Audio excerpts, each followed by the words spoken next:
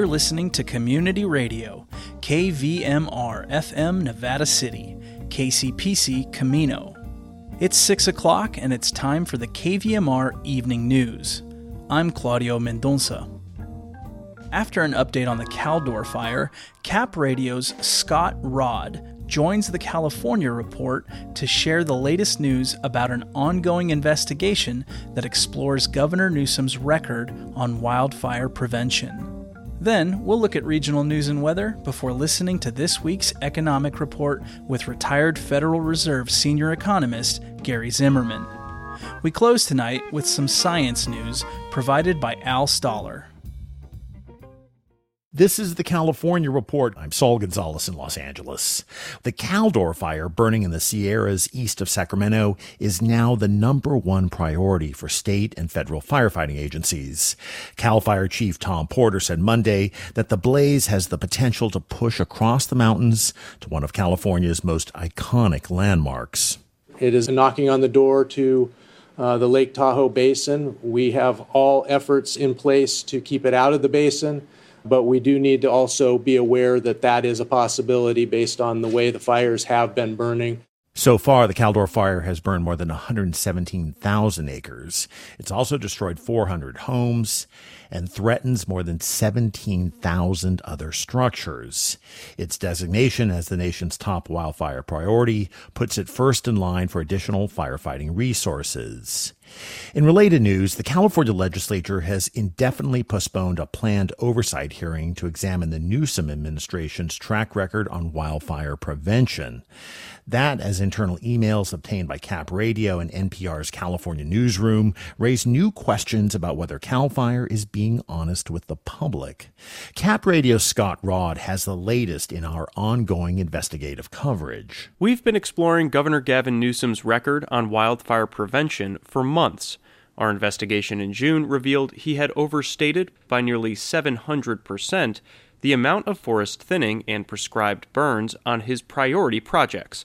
They were meant to protect the state's most vulnerable communities from wildfires. Our top story this hour, we're waiting for a response from Governor Gavin Newsom after a report showed the governor misled the public on the state's wildfire prevention projects in an investigation. The story got a lot of attention.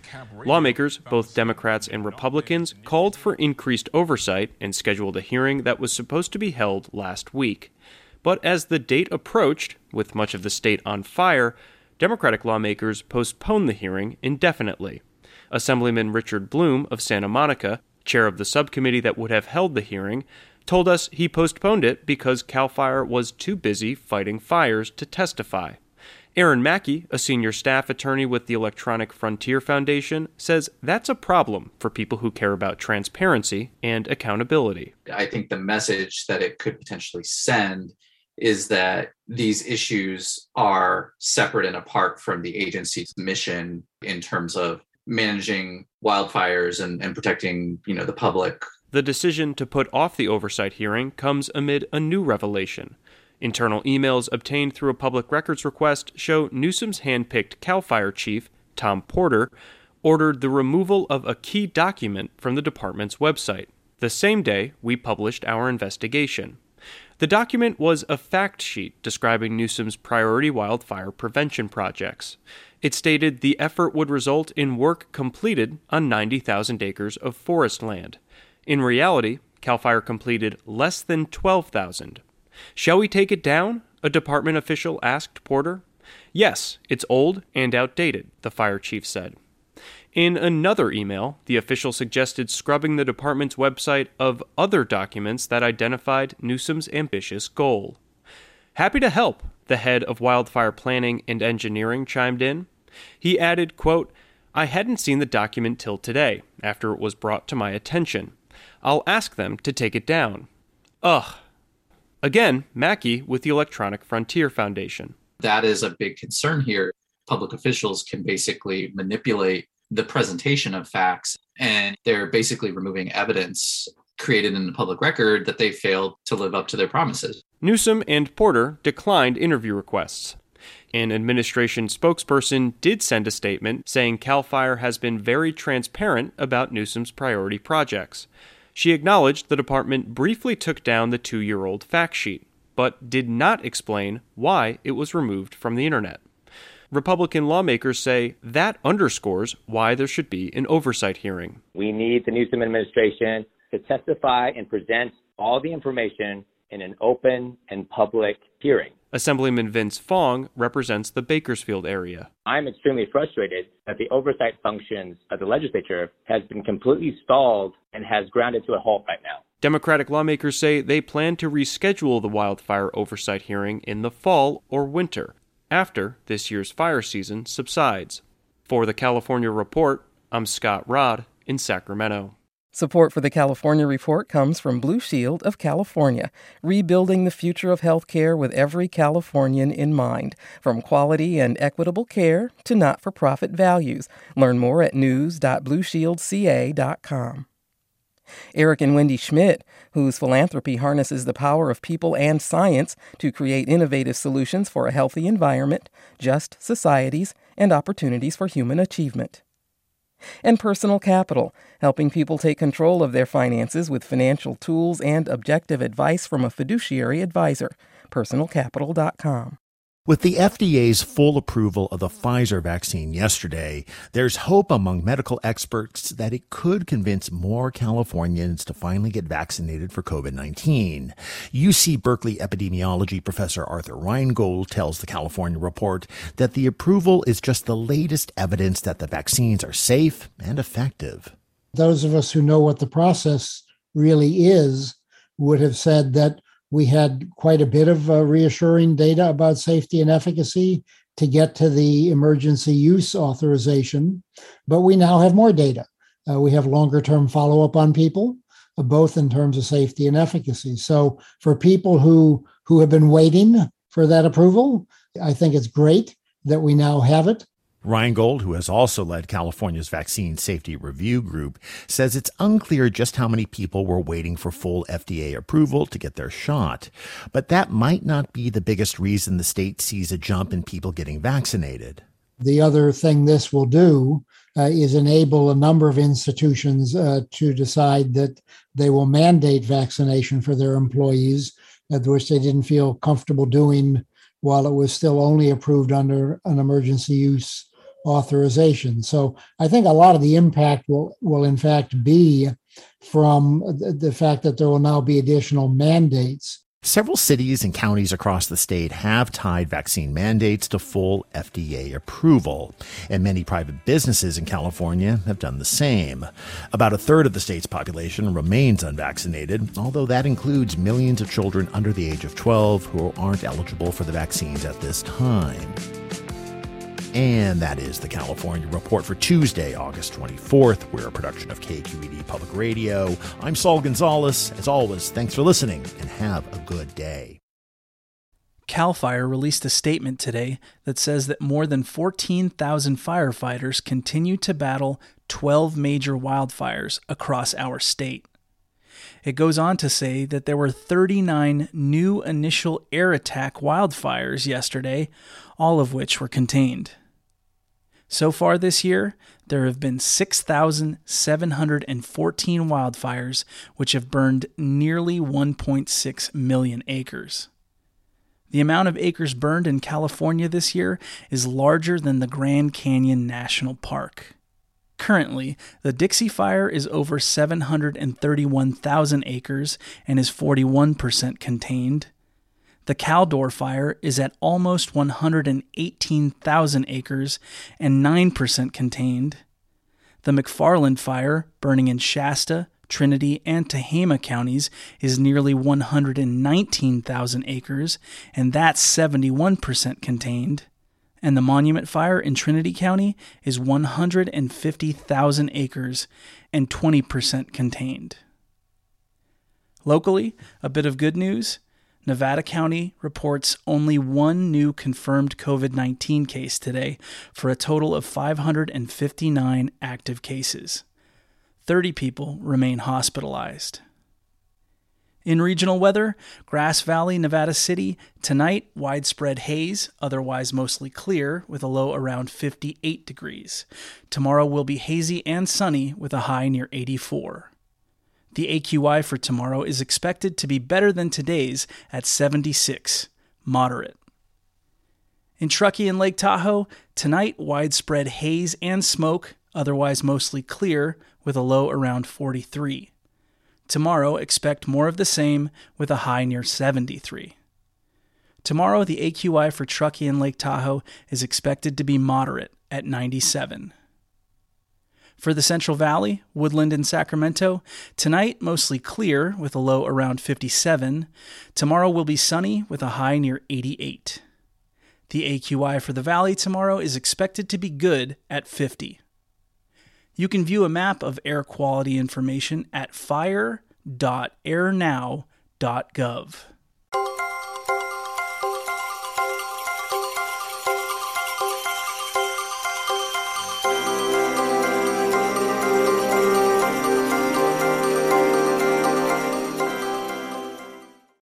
What will the Fed do next? Retired Federal Reserve senior economist Gary Zimmerman talks to Paul Emery about potential changes to the Fed's monetary policy in this week's Economic Report.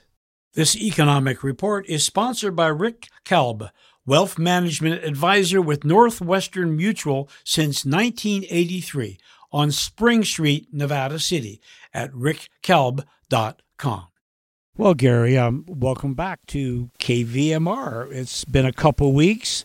Well, once again, the Federal Reserve, they're in the news about the economy this week. Let's talk about monetary policy and how the Fed might start changing or tightening monetary policy. Well, thank you, Paul. So, let's start with what the Fed policymakers were discussing and debating at their monetary policy meeting at the end of July. Immediately after the July meeting, the Federal Reserve policymakers' statement announced that they decided not to make any major changes to their overnight interest rate target, leaving it near zero, and their quantitative easing or $120 billion a month bond buying program. And those decisions were pretty much expected at the July meeting.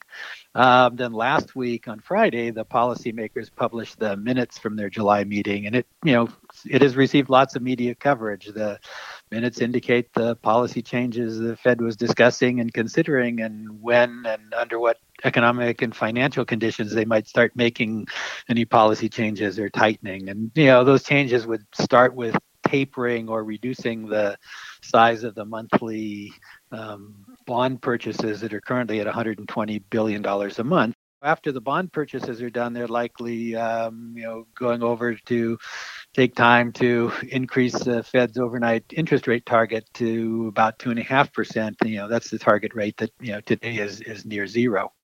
Well, Gary, were there any big surprises to what Fed policymakers were discussing, in your view? No, Paul, the Fed policymakers, and those are the Fed governors in Washington, D.C., and the 12 regional Federal Reserve Bank presidents around the country. They don't like to surprise the financial markets and the economy. And there were indications in speeches and comments from several of the policymakers that they were interested in beginning the process or discussing the process of gradually moving away from a monetary policy, providing lots of support to the economy and the recovery with bond purchases that lead to low interest rates and with low short-term interest rates, and all those things were designed to help the recovery from the short but very deep COVID recession in 2020. And of course, in making those decisions, the Fed policymakers are evaluating data on the economy and the financial system, and those have been a little bit more mixed in recent weeks. But they, want to know especially how close the economy is to reaching the Fed's two monetary policy goals. That would be full employment, somewhere around 4%, and an average 2% inflation in the long run. Well, Gary, how close is the Fed to those goals? Well, on the positive side, Paul, the economy has added about 1.9 million jobs over the past 2 months. That's quite a few. And the unemployment rate has moved down to 5.4%. That's still well above 4% that many of the Fed policymakers consider to be full employment. But obviously, it's much closer than we have been since COVID ravaged the economy in 2020, and the unemployment rate soared to almost 15%. So, we still have a ways to go there, but we're making progress. Meanwhile, the inflation rate numbers have moved noticeably above the Fed's 2% inflation target for the first time in decade. Some measures up to 4 or 5% from a year ago, but most policymakers expect that spike to be temporary as the supply chain issues and the 2020 COVID impacts wane. So that overall that's a plus too. If it is a temporary increase. On the downside, and I'd go with Fed Chair Jay Powell's recent comments. The big impact here is how much of an impact does COVID have, in particular the Delta variant. That remains a big issue that could hurt the economy's recovery, and that remains one of the key factors driving the economy today. One more question, Gary. What are the policy changes that the Fed might be looking at over the next few months? And how might those policy changes affect the recovery in financial markets? Oh, tough question, Paul. I think that the short answer is that we should expect to see higher interest rates overall. The first thing the Fed is likely to start is tapering or reducing its monthly purchases of U.S. Treasury securities and mortgage-backed securities, starting, reducing them from the $120 billion a month over time. And then, the Fed needs to be careful here because after the financial crisis, when they began reducing their bond, or when Chairman Bernanke noted that they were going to reduce their bond purchases and testimony, that's a policy that should increase longer-term interest rates, including mortgages. The financial markets had a tantrum, and Chair Powell and the Fed don't want another financial market tantrum. So they're trying to be very careful with the markets and with their communications, and to get folks ready for reductions in bond purposes, and I think we've seen a number of policymakers have publicly suggested that they're moving in that direction with reducing the bond purchases that are designed basically to lower longer term rates. Well, there's lots of information there, Gary, for people to absorb. And thank you, Gary. Thank you so much. And talk to you in a couple of weeks. Okay, thank you, Bob. Gary Zimmerman is a retired senior economist for the San Francisco Reserve in San Francisco, and currently is a visiting professor at the Vienna University of Economics and Business in Austria, where he teaches courses in economics and finance. Head on over to our webpage, kvmr.org, to listen to an extended version of Gary Zimmerman's economic report. Last week, the Environmental Protection Agency banned the use of the pesticide chlorpyrifos on food crops. Al Stoller spoke with Carolyn Cox of Californians for Pesticide Reform and brings us this update. If we're walking through the woods and suddenly see a critter, and the critter sees us as dinner, our brain sends a message to our legs: get running. Our brain talks to our body. Our brain talks to itself. The words it uses are chemicals.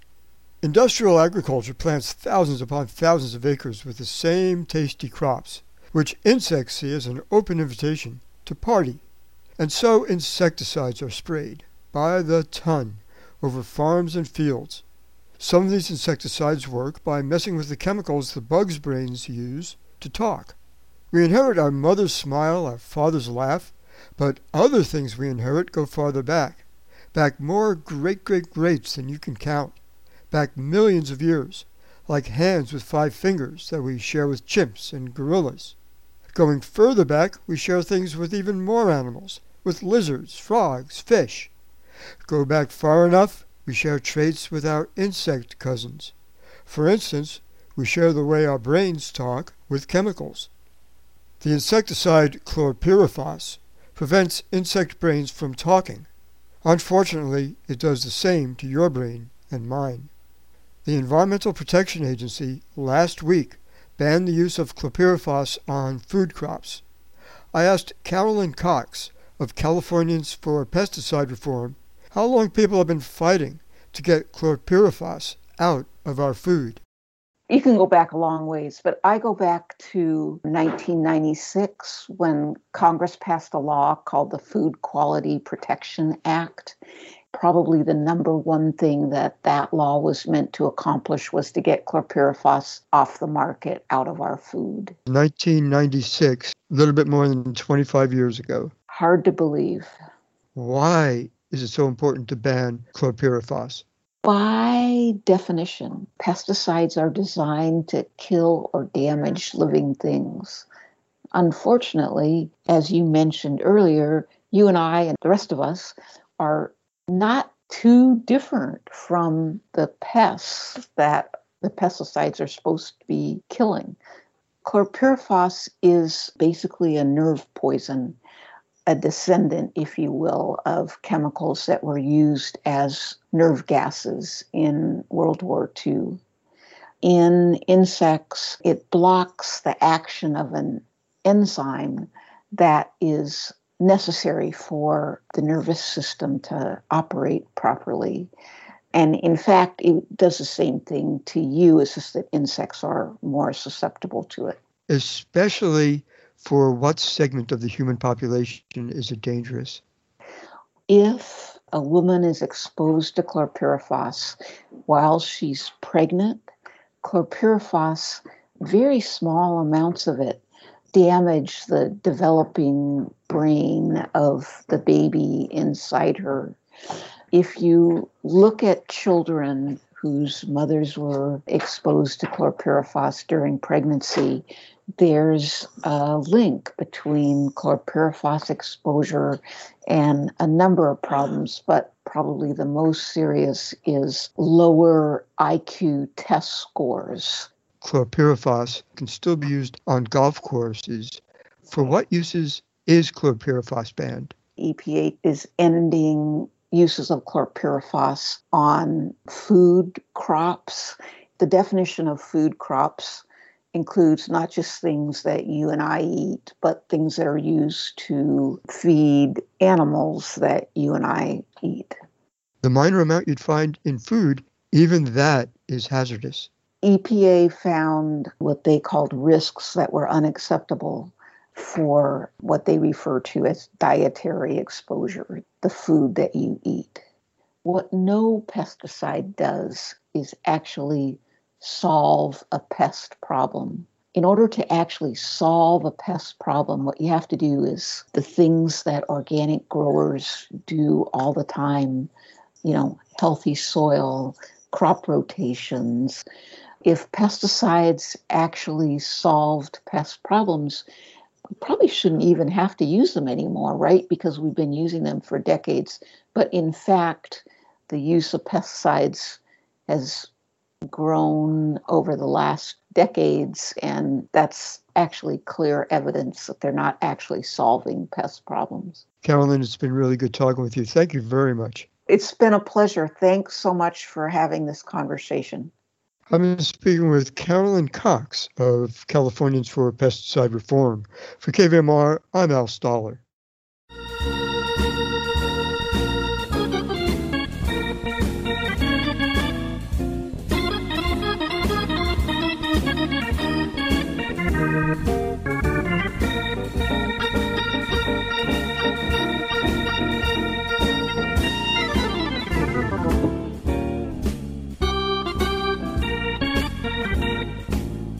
That wraps up our newscast for this evening, Tuesday, August 24th, 2021.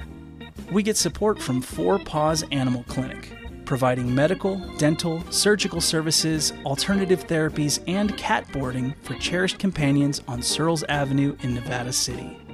Dr. Susan Murphy and staff proudly support KVMR.